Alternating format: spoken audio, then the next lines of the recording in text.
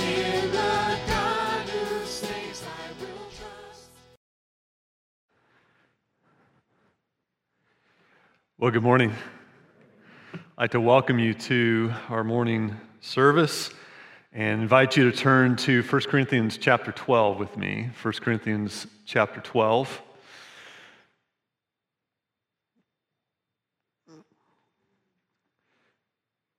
First Corinthians chapter 12, we are midway through the chapter this week, and in 1 Corinthians, Paul's been dealing with the problem of division in Corinth, and it's an ugly problem that keeps rearing its head over and over in the church.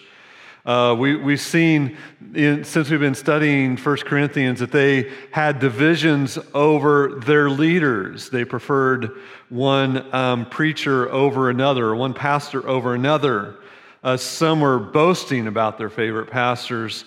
There were divisions about economics and lawsuits and among the believers. There was even division about food. Division about what's permissible and not permissible when it comes to something to eat. And in chapter 12, Paul has been addressing the problem in relation to spiritual gifts. You see, at Corinth, there were some who were claiming to be that a really spiritual person meant exercising certain spectacular and public spiritual gifts. And if you weren't gifted in one of those ways, well, then it must mean that you're a lesser Christian. And it was causing division in the church. And so Paul appeals to the work of the Trinity, to the Trinity itself, the essence of the Trinity, who gives diverse gifts by the same Spirit and the same Lord and the same God himself. We looked at that last week. Remember that? Paul taught that God is both diverse in the fellowship of the three persons and one in his fundamental unity. We can never understand it. We can just read about it and appreciate it, right? How do we understand that? And since this is what God is, and he's the gift giver, then the same way the church is richly diverse in gifts and ministries, and yet one in fellowship and mutual service. Isn't that wonderful? It is. And so this morning, we're going to look at how Paul continues to address the problem of division over spiritual gifts in Corinth. And now he's going to use a different image. The first image that we saw in the first verses last week, first half of the chapter, was the illustration of the Trinity. Today, we're going to notice that he uses the human body itself to talk about diversity and unity. So if you'll stand with me as we read God's word together. Beginning in verse number 12, says this, "For just as the body is one and has many members, and all the members of the body, though many, are one body, so it is with Christ. For in one Spirit we are all baptized into one body, Jews or Greeks, slaves or free, and all were made to drink of one Spirit. For the body does not consist of one member, but of many. If the foot should say," by the way, I just love the personification of the body parts, don't you? "If the foot should say, 'Because I am not a hand, I do not belong to the body,' that would not make it any less part of the body. And if the ear should say, 'Because I'm not an eye, I do not belong to the body,' that would not make it any less part of the body. If the whole body were an eye, where would the sense of hearing? If the whole body were an ear, where would be the sense of smell? But as it is, God has arranged the members of the body, each one of them as he chose. If all were a single member, where would the body be? As it is, there are many parts, yet one body. The eye cannot say to the hand, 'I have no need of you,' nor again the head to the feet, 'I have no need of you.' On the contrary, the parts of the body that seem to be weaker are indispensable. And those parts of the body that we think less honorable, we bestow the greater honor, and our unpresentable parts are treated with greater modesty. which our more presentable parts do not require.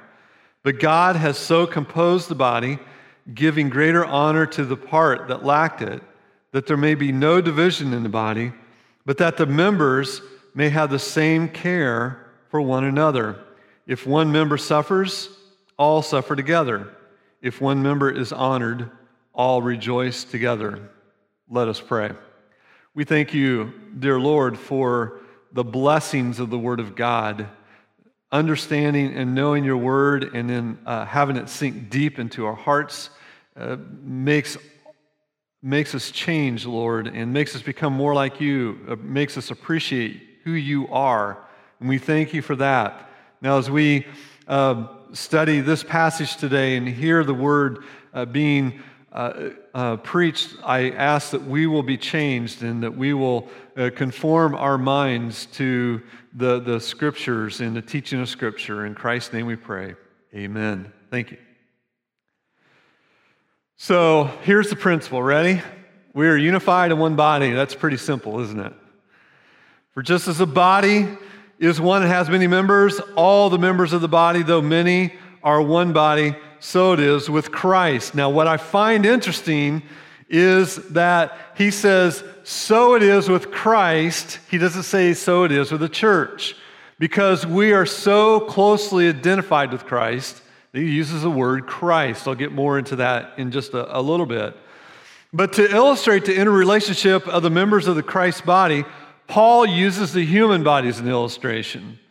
And the body is one of the most amazingly complex organisms on earth. I was a pre-med major for a while, and just looking at how all the parts work together is amazing. And then you start looking at how the organs work together is incredible. Then you start going down to how a singular organ works. And you finally get down to the cellular level, in the astounding complexity at the cellular level. You can study and study and study and just not learn it all. Our bodies are so incredibly complex, yet I don't say, hey, Christy and all your cells and organs, how are you doing today? I just look at her and say, hey, Christy, how you doing? And that's how it is. You cannot remove a part of the body and that part survive by itself, right? It's impossible. We're not like a plant where you cut the plant off and stick it in the ground, the roots, or stick it in a pot of water and the roots come out. We're not that way.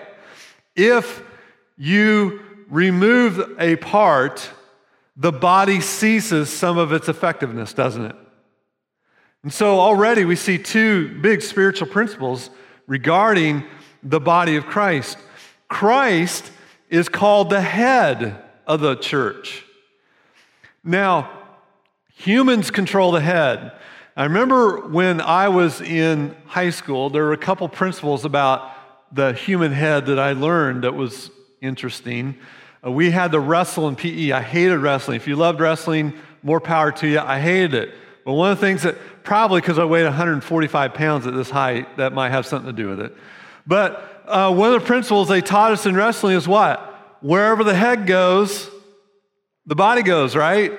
But my sport was basketball. And we were taught, don't watch the head, watch the abdomen when you're guarding somebody, because the head can fake, but your head's going to follow the body, the abdomen. And so anyway, you guys don't care about that kind of stuff. Where am I going with all this? Christ is called the head of the church. In humans, the head controls the body. And if the head is defective, the body's defective. If the head is removed from the body, then the body is no longer a body. What is it? It's a corpse. Now that sounds so obvious, but realize that there are so-called churches out there, congregations, who have removed themselves from the head. You see that in the book of Revelation in some of those churches there. And so the implication is this, and this is directly for everybody that's here. You cannot disconnect from the church and from Christ and have any spiritual life. Jesus said it a different way. I'm the vine, you're the branches. Without me, you can do nothing, right?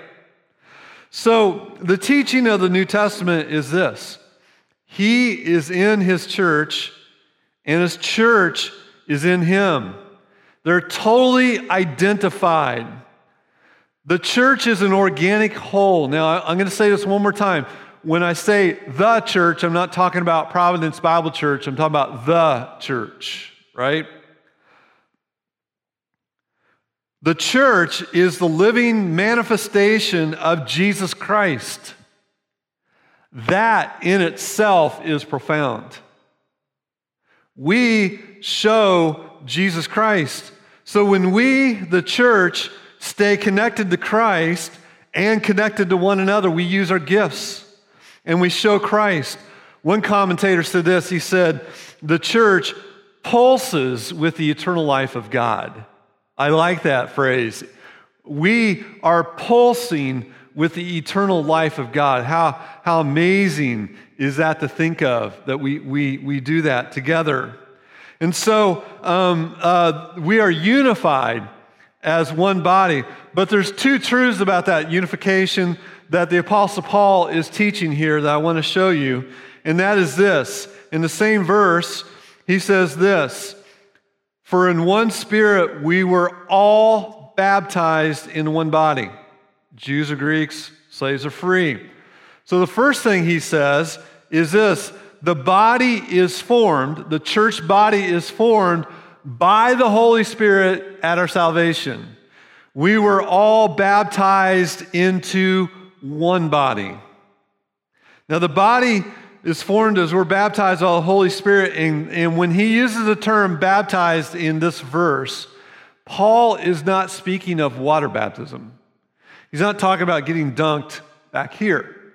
He's talking about baptism by the Holy Spirit. You know what he says?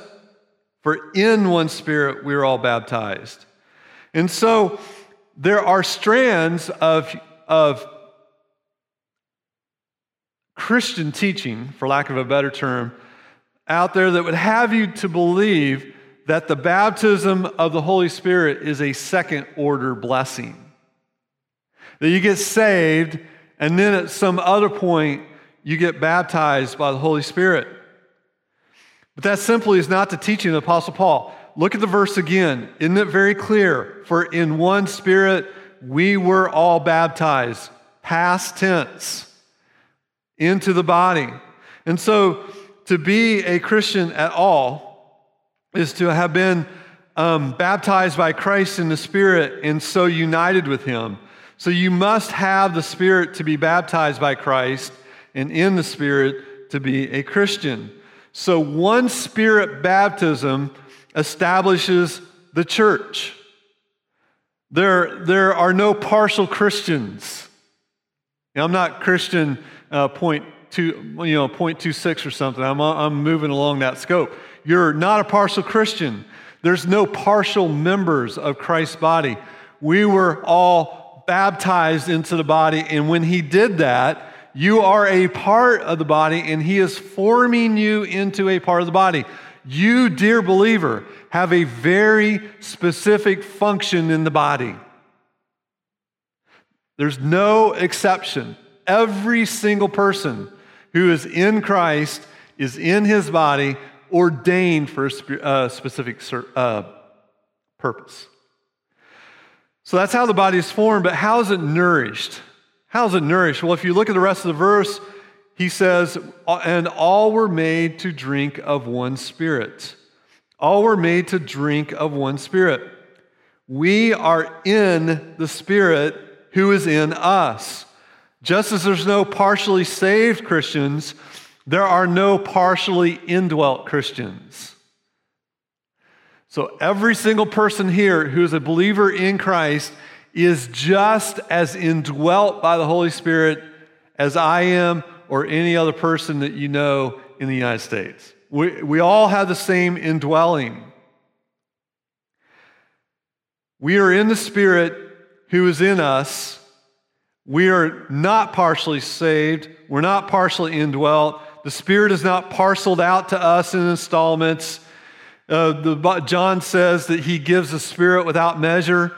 So like being baptized in the Spirit, being indwelt by the Spirit is virtually synonymous with conversion. Now, it's an all or nothing proposition. It's all or nothing.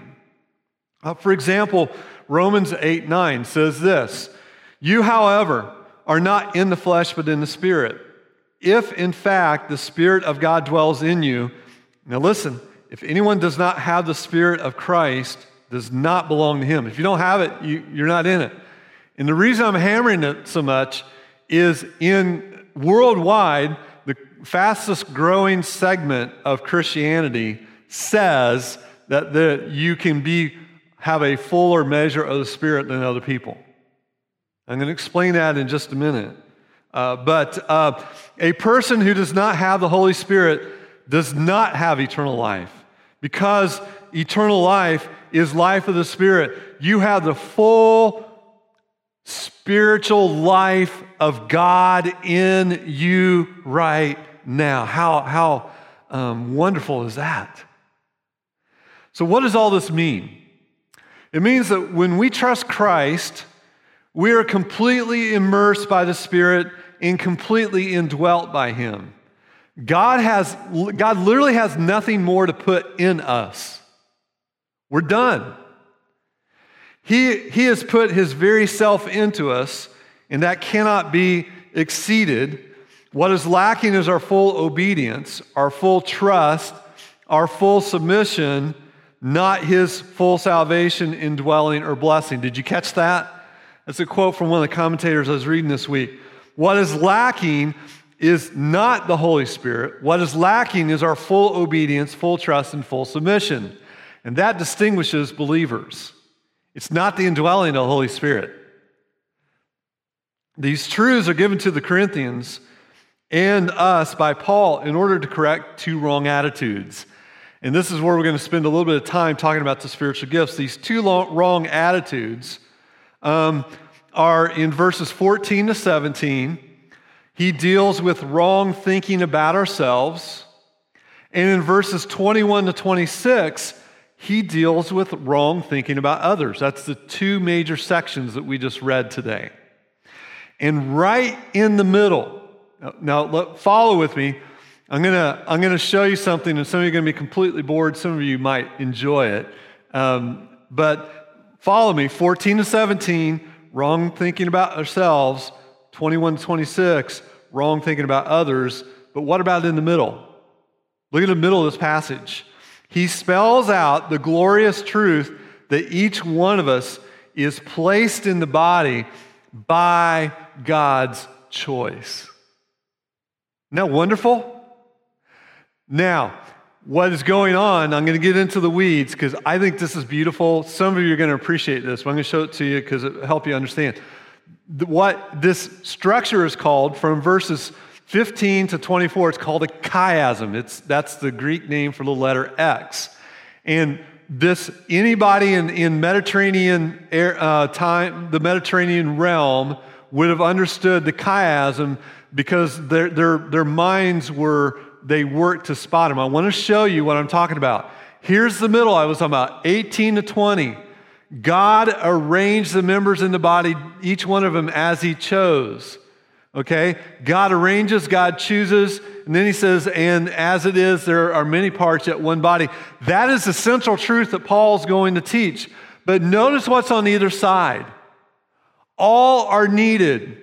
So he says God arranges everything, and then he emphasizes all are needed. If the body were an eye, where would the sense of hearing be? Down here, the eye cannot say, I have no need of you. So every person is needed. Follow the logic. God arranges, God chooses, we're one and many at the same time, therefore all are needed. And then on the outside, he breaks down the arguments, which is, I do not belong. If the foot should say to the hand, I do not belong to the body, you see? And his ending argument, on the contrary, the parts of the body that seem weaker are indispensable. That's the whole idea of I am inferior. It's a beautiful structure, and it's hard for us to pick it out because we have never been taught to view literature that way, but the Bible is literally full of these kind of structures. Okay, now I got that out of my system. And most of you are probably saying that was so boring, but it's a beautiful language construction here that I love. It's called a chiasm. The correction for these wrong attitudes. If you have the attitude, you know what? My gift is so small, I just don't feel like I belong here. Or you feel like you compare yourself and you're looking at somebody else and saying, man, I've got the same gift that dude does, but man, he's got it in so much greater measure than I do. I feel inferior. The antidote to those two wrong behaviors is this. God arranged the members of the body, each one as He chose. Isn't that a wonderful blessing? If all were a single member, where would the body be? As it is, there are many parts and yet one body. In other words, you may think you're inferior. I tell you what, stub your pinky toe. Tell me that little digit doesn't matter for the rest of your body. See what I'm saying? All of us are important, and that's a wonderful truth, and that's what Paul is trying to drive home. And so God is concerned with the health of the entire body. And since He created this body and called its various members to faith in His Son, it is God who determines which of the Corinthians are the hands, which of the Corinthians are the feet, which of them are the eyes, which of them are the ears. God did this, Paul says. And He did it as He wills, according to His purpose. Every member of the church and every gift which God gives these members are important to the well-being of the whole. You have been called by God and given specific gifts for the well-being of the body. Are you exercising your gifts? Now, questioning our spiritual gifts is questioning God. I'm going to say something here. Please think. This is an implication. This is implied truth. I'm going to say it just very directly. Just think about this. Ready? Not using our spiritual gifts, then, is disobeying God by implication. Think about Romans 9. But who are you, O man, to answer back to God? Will what is molded say to its molder, why have you made me like this? Has the potter no right over the clay to make out of the same lump one vessel for honorable use and another for dishonorable use? God has the supreme right not only to give our specific spiritual gift, but to expect obedience out of us in the use of that spiritual gift. A Christian who does not have a ministry is a contradiction. He's disobedient and is denying God the right to use him in the way in which God intends and for which He has gifted him. And if we refuse to follow God's will and God's plan, we are in essence denying His authority and lordship and also His wisdom and goodness. And these are, I'm being very direct, I understand that. Please don't be offended by it, but this is Bible truth that we have to really think about. Paul illustrates why this is so important by making the point that if the body had only one part, it couldn't be a body, right? Being a giant ear. That would be weird. Because God arranged the spiritual gifting of His body as He chose, there are two wrong attitudes that we must avoid. And this is what I was getting to earlier. Number one, wrong thinking about ourselves. Look at verse number 15.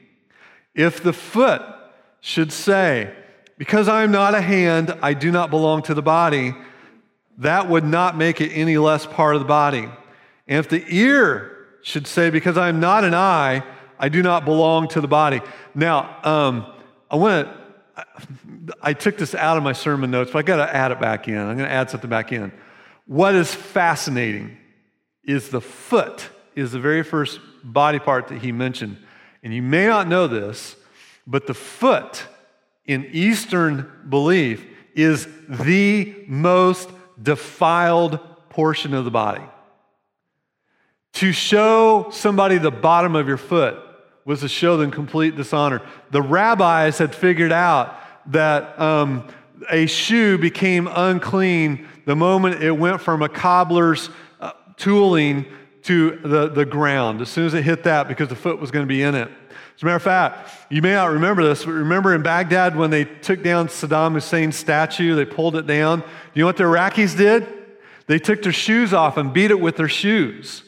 That's dishonor. So it's really fascinating to me that Paul takes the foot to be the first thing that he mentions and says, look, and the hand, by the way, the right hand is very honorable, the left hand is not so much, but it doesn't matter. What he's saying is they're all honorable in the eyes of God, right?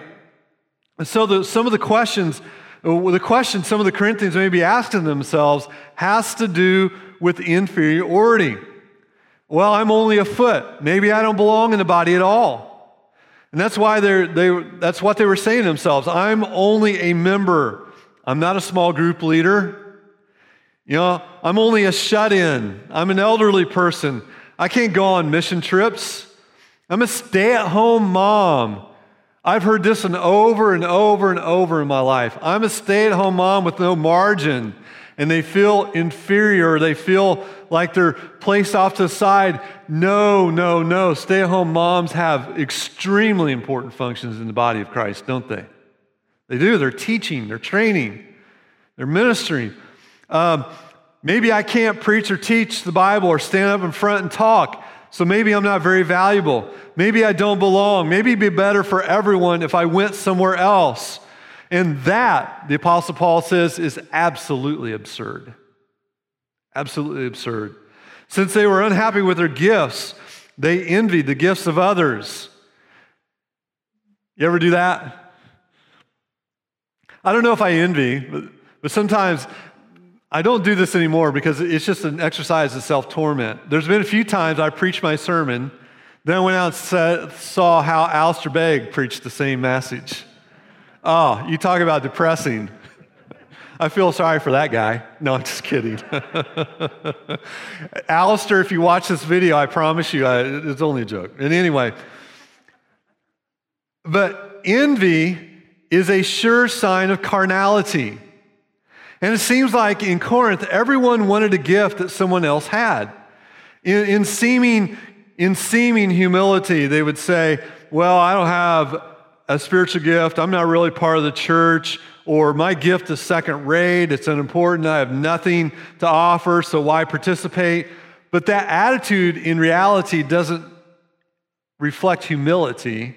It actually reflects self-centeredness and selfishness as an affront to God. So here's why the kind of deduction and dissatisfaction we sometimes battle is ultimately wrong. It's God who determines the nature and the range of the gifts. It's God who deploys them as He wills in the local church. And God is sovereign in the whole area of giftedness and the role of our body. And so it's not up to us, it's up to God. And that's a wonderful thing about it. And I'll go back to the parable of talents for just a minute. You may look at someone else and say, my gift is not as much as theirs of the same gift, and they've got all this responsibility, and I've got this little bit. Be thankful. Remember the parable of the talents. 1, 3, 5, 1, 5, 10, whatever you want to say. It doesn't matter, 1, 2, whatever number you want to choose. Don't look at it that way. Just be thankful that you've only got a little area of responsibility. And so, wrong attitude about ourselves, wrong thinking about ourselves. There's a second one, wrong thinking about others. That's the second attitude that the Apostle Paul was teaching about. Verses 21 to 26. And so, if the problem in the previous passage has to do with how we are sometimes tempted to think of ourselves and engage in comparisons, the problem in 21 to 26 is how we sometimes are tempted to think about others. Look at verse 21. The eye cannot say to the hand, I have no need of you. Nor again the head to the feet, I have no need of you. On the contrary, the parts of the body that seem to be weaker are, notice the word, indispensable. And on those parts of the body that we think less honorable, we bestow greater honor, and our unpresentable parts are treated with greater modesty. Some said of themselves, I'm not needed, while others were saying to others, we don't need you. That's what was going on. That's the exact attitude that pervades the church in the West. How? You ever heard this little term called rugged individualism? Right? Pull yourself up by the bootstraps. It's long been a hallmark of American Christianity or Americanism. The explorer who supposedly relied on no one else, the pioneers who grew their own food, made their own clothes, soap. I have no interest in any of that. Made their own tools, implements. Of course, it seems today that in teaching that rugged individualism is lost, and now we're raising a generation of victims, but that's for another sermon. Individualism is appealing because, why is it appealing? Well, let me ask, why is individualism so appealing? It is so appealing because the natural man is inclined to do his own thing and to do it alone. Or at least do it without depending on others or obeying others. Even as Christians, we fall prey to the notion that because we're complete in Christ and He's our sufficiency, we do not need anyone else to live a faithful Christian life. I've literally had people tell me that, straight to my face. Even after pointing this stuff out, I know what it says. I don't need other Christians. It's not true. It's not true. The idea completely contradicts Scripture. It was tempting in Corinth for those in the public eye, the gifted speakers, to think that they didn't need others. But what does Paul say about that in verse number 22? On the contrary, the parts of the body that seem to be weak are indispensable. Now, they are indispensable is his word.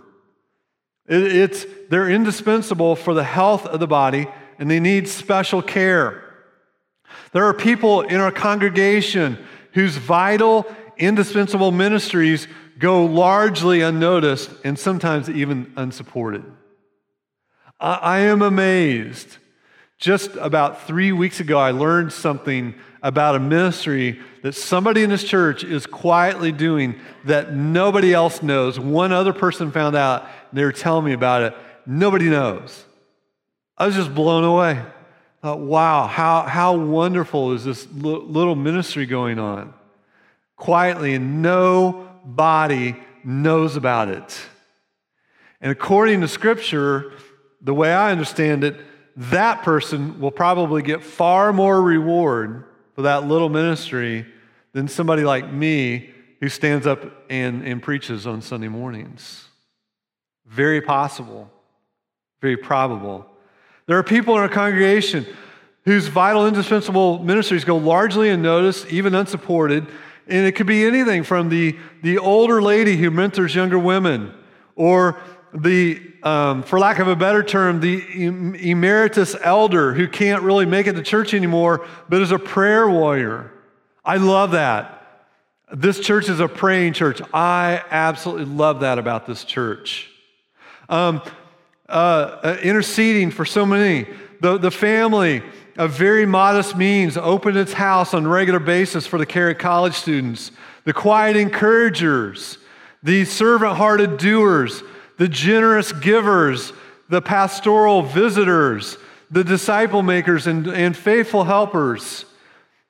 These are all indispensable, is the word the Bible uses, and it's so true. It is so true. Our culture privileges the extrovert, the upfront, big personality, and we need to practice extra care towards the vital ministry of our brothers and sisters that largely go unseen. Paul puts it this way: we are to show greater honor to those. Isn't that wonderful? That's so wonderful. You know how you can sum all this up? You can sum it up this way. No, I should have Christian on that slide. No Christian is unneeded. So Paul corrects a mistake in the same way he did the previous mistake. Isn't it interesting? The antidote for both errors, I'm not needed or I don't need you, is the same. Look at verse number 23. And on those parts of the body we think less honorable, we bestow the greater honor. And our unpresentable parts are treated with greater modesty, which our presentable parts do not require, but God has so composed the body, giving greater honor to the part that lacked it. Get this. What did he just say? You may lack honor in this life for a quiet ministry. You take hours and hours of your time quietly ministering, people do not see, and God says here through the pen of Paul that God will bestow greater honor. Praise be to God. Greater honor to the part that acted, that there be no division in the body, that the members may have the same care for one another. And God has put the church together this way, beloved. No Christian is unnecessary or unneeded. Has that penetrated your heart? Do you need to hear that? Maybe tell yourself that sometime this week. No Christian is unnecessary or unneeded in the church of Jesus Christ. God's plan is that the members of the body of Christ exercise special care for one another, understanding that eyes and ears need hands and feet. And every part needs every other in order for the health and good functioning of the whole. So that in the church, notice verse 26. So that in the church, if one member suffers, all suffer together. If one member is honored, all rejoice together. I said earlier, you stub your toe in the middle of the night and you're hopping around in the darkness, it's not just your toe that hurts, is it? Your eyes are watering. You have acute back pain. That can be completely immobilizing, can't it? It's not just an ache in your back. Pain in one part of the body is pain of the body, the whole body. And when you have a toothache, right? When one part suffers, the whole suffers.